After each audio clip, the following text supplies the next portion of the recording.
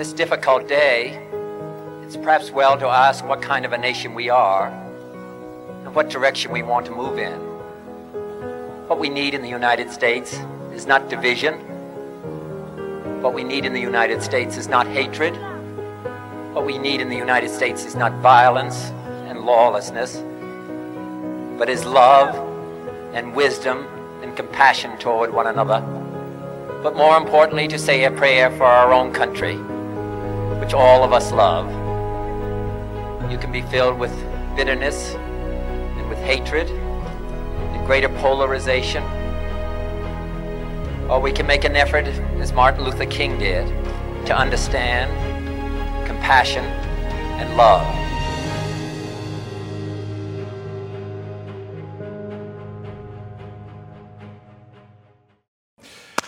How you doing, Rock family? How you doing, Rock family? Pastor Miles here again. Listen, we are so excited about this service. Welcome to church.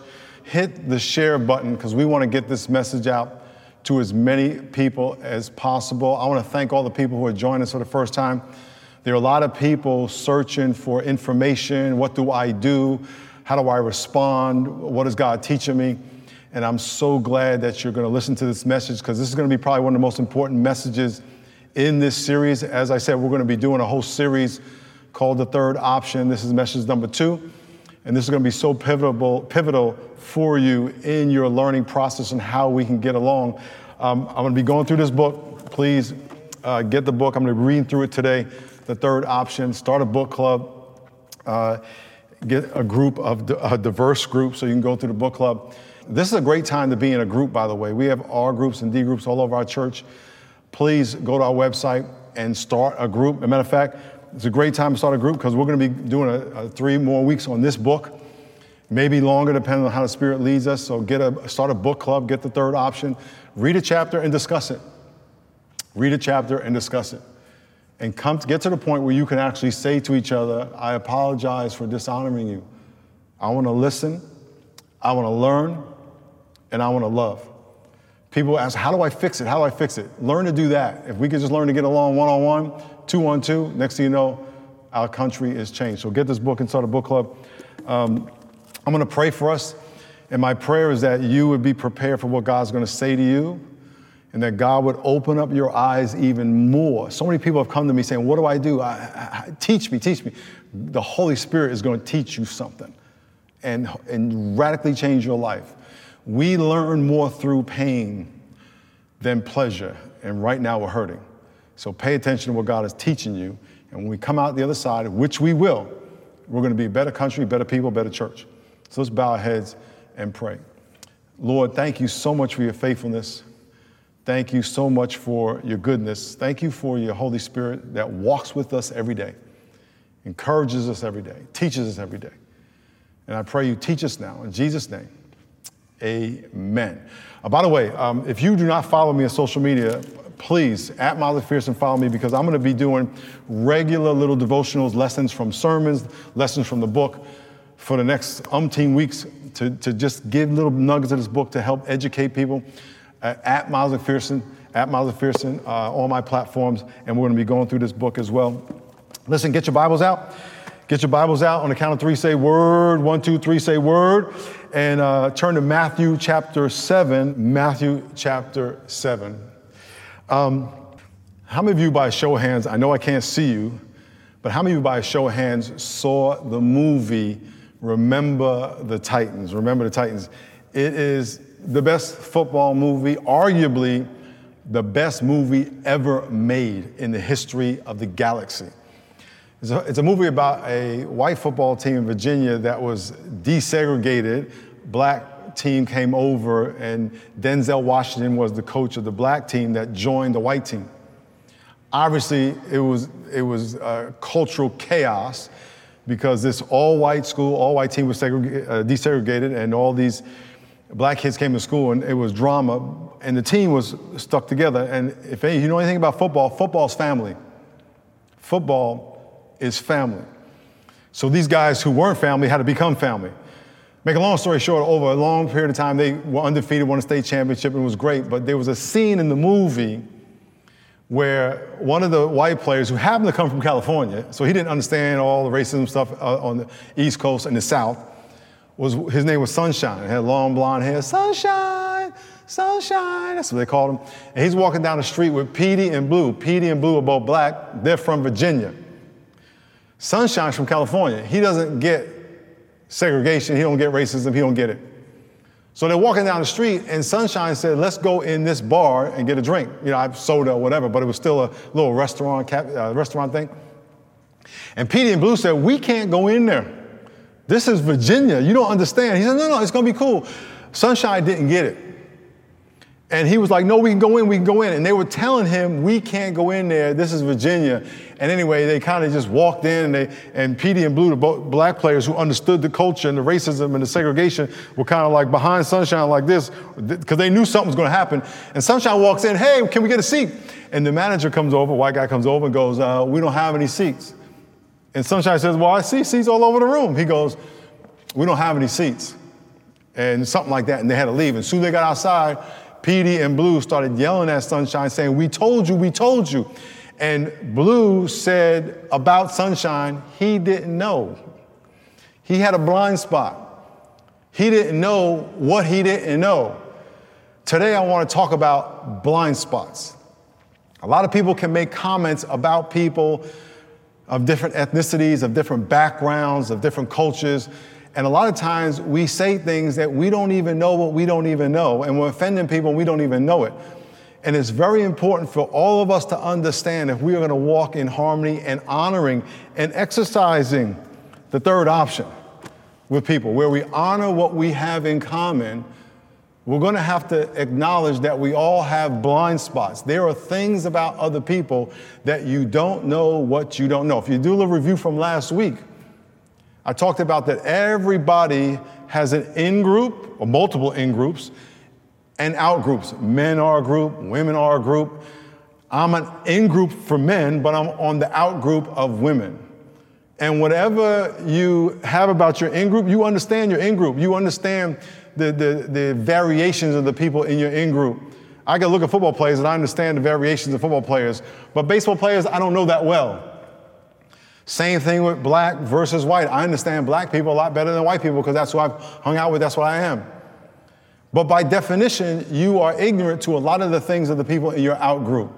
Those are blind spots. You don't even know what you don't even know. And so it's very important for all of us to understand we have blind spots about people in our ethnic out group by definition. And if you understand that, it'll help you be a willing learner, a humble listener. If you take a humble position that I know there's things I don't even know. Look at Matthew chapter 7, verse 1. Matthew chapter 7, verse 1 says, judge not that you not be judged, for with what judgment you judge, you will be judged, and with the measure you use, it will be measured back to you. And why do you look at the speck in your brother's eye, but do not consider the plank in your own eye? In other words, you're trying to look at some little splinter in someone else's life, but yet you got this forest growing out of your face. And then it says, or how can you say to your brother, let me remove the speck from your eye, and look, the plank is in your own eye. Hypocrite, first remove the plank from your own eye, and then you will see clearly to remove the speck from your brother's eye. Another way of saying it is that your blind spot is the gap between the intent of what you say or do and the impact of what you say or do. What you need to understand is that you can be racially offensive and not necessarily be racist. And what I mean by that is that you may not have racist intent in your heart, but the impact of what you do is offensive. Perfect example, when someone says, hey, I don't see color. A lot of people say that. But one, it's a lie. You do say it because the only time you say it is when you're looking at or talking to or about someone of different color than you. So obviously you see it. I know a lot of people say, well, what I'm trying to say is that I treat everybody the same. That's your intent. But the impact to people of color is, at least to this one, and a lot of I know, is that you are saying you ignore what all this is. You ignore the burden of what this carries and what comes with having this color. And so that's a blind spot. My intent is to build bridges, but my impact is that I'm actually creating a fence. I want to read something to you from my book. I have 2 chapters. This is the only subject I have actually 2 chapters on is blind spots because I think it's so big. If you can get past this and realize, man, there's a lot I don't know. And by the way, you'll learn the rest of your life. I'm 60 years old, and I just learned the day George Floyd was killed, more clearly, the nature of the burden of racism in my life all my life. I never saw it as powerlessness. I know that, but I didn't put that word on it. You're going to learn the rest of your life, and if you have a humble heart to always want to learn and never get to where I'm not this, I'm this, your blind spot is what's going to get you in trouble. But if you are willing to learn, I want to read something to you because some of these may hit you. I have 9 of them in my book in chapter 6.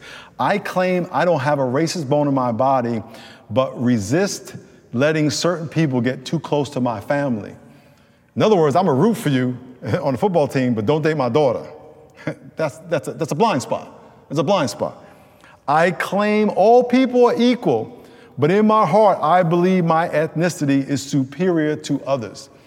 I wonder how many of you always want to invite your friends over your house, but you ain't going over their house, right? And by you having them at your house, you think we're good, but not good enough for you to go to their house. That's a blind spot. I claim all people are equal, but I feel and act inferior to certain people because I have internalized the views of my critics. I wonder how many of you out there are calling yourself names that your critics call you, or you're living down to what your critics say. That's a blind spot. I resent being the victim of discrimination and stereotyping, but I have no problem doing it to others. That you have no problem saying, listen, I'm not going to stereotype you, but I can do it to others as long as it's not done to me. I claim all people are God's children, but treat some like they belong to another family. This is probably most prevalent seen in the church. Because in the church, we say, oh, we love everybody, and everyone's part of God's children, yet 97, 96% of churches are segregated. I ain't going to that church. I was talking to a guy who, a very successful, if you will, white man, and we were talking about this very thing, and he says, I wouldn't even go to a black church if I went into a black church just to be there, I would want to have to get out as soon as possible. And yet he will say he's not a racist. He has a blind spot, right? He has a blind spot. And he said he would feel like, these people would be saying this about me, and yet we're all God's children. There's a disconnect there between those 2 things. I am an unintentional participant in a bigoted system, so I am insulated from the guilt of the bigotry. We all agree that media is biased. All media is biased. And when you watch, whatever media outlet you watch, they all have a slant and they make their money on division. That's the fact about them. So once you choose one, there's some bias to it.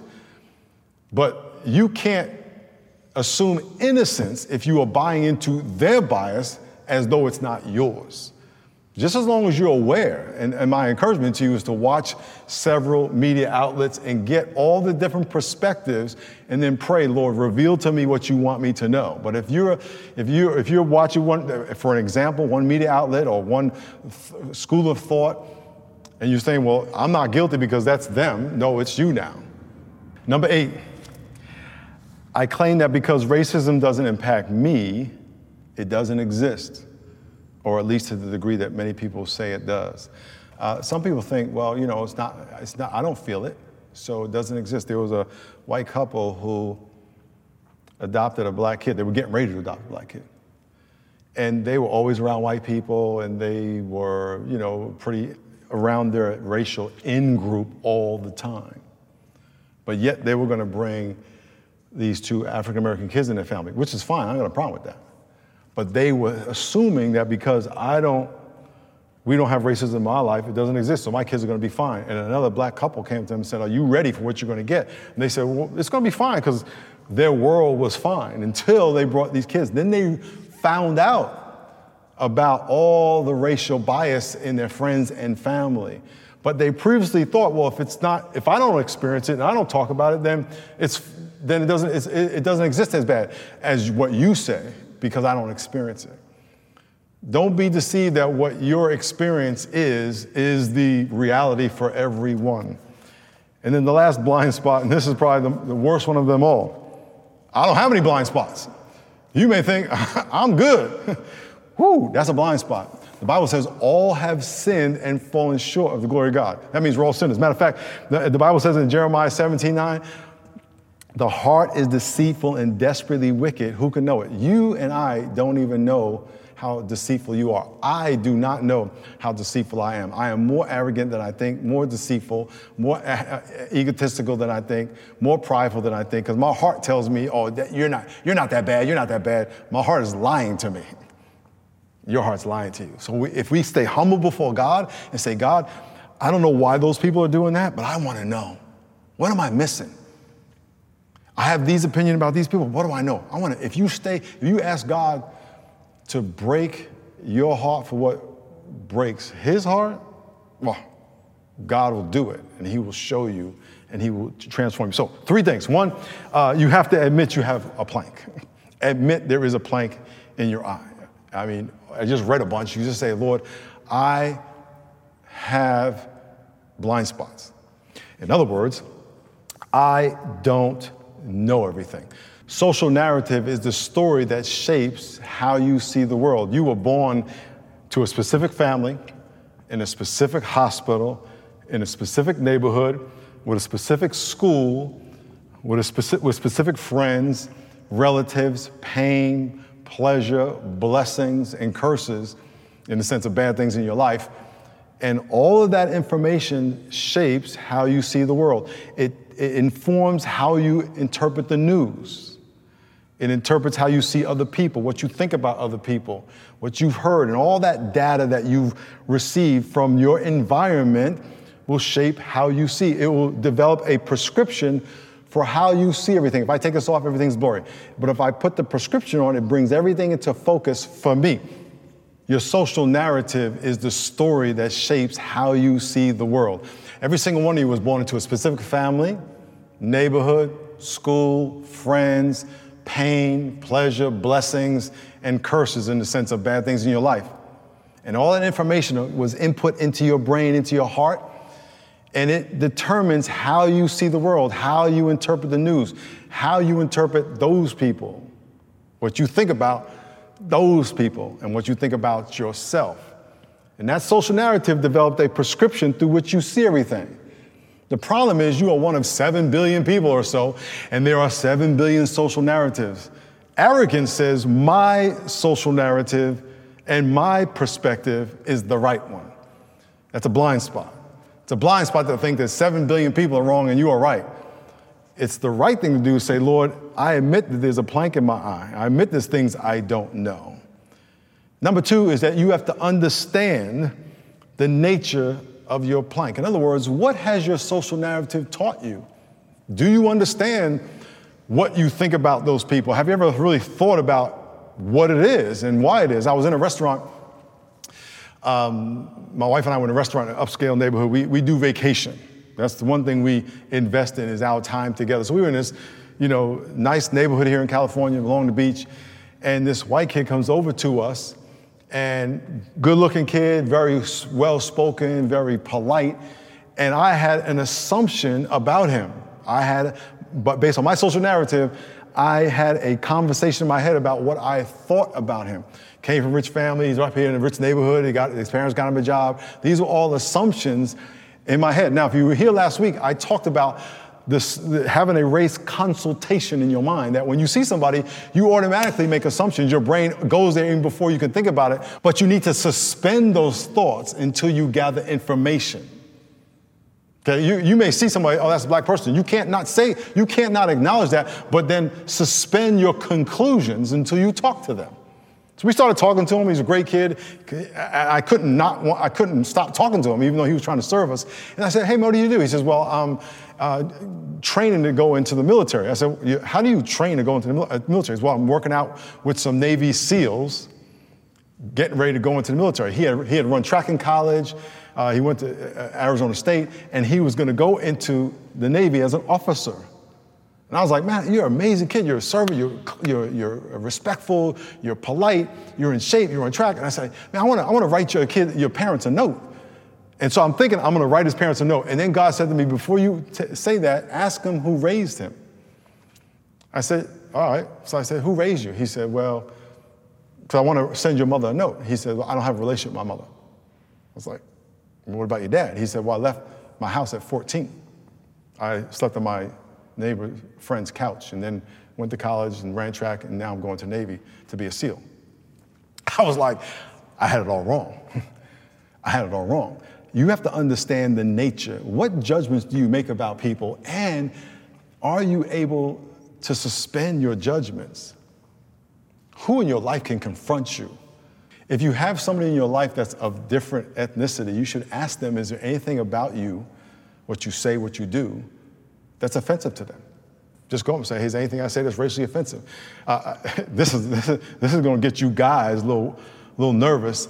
Guys, go up to the ladies in your life and ask them, is there anything you do that they feel is creepy? Because I know every woman I know knows a creepy dude. And it could be you. You probably know it because you're creepy on purpose, but that's another story. So you need to understand the nature of your plank in your eye, your blind spot. And if you understand that, imagine how God would honor you. If you said, God, show me what I don't know, he will open up your eyes. Third, the removal, not protection, of your blind spot is going to bring unity. Don't try to defend yourself. If someone corrects you, don't try to defend yourself. Just say, I apologize. That's it. Just let it go. Be a listener. Be a learner.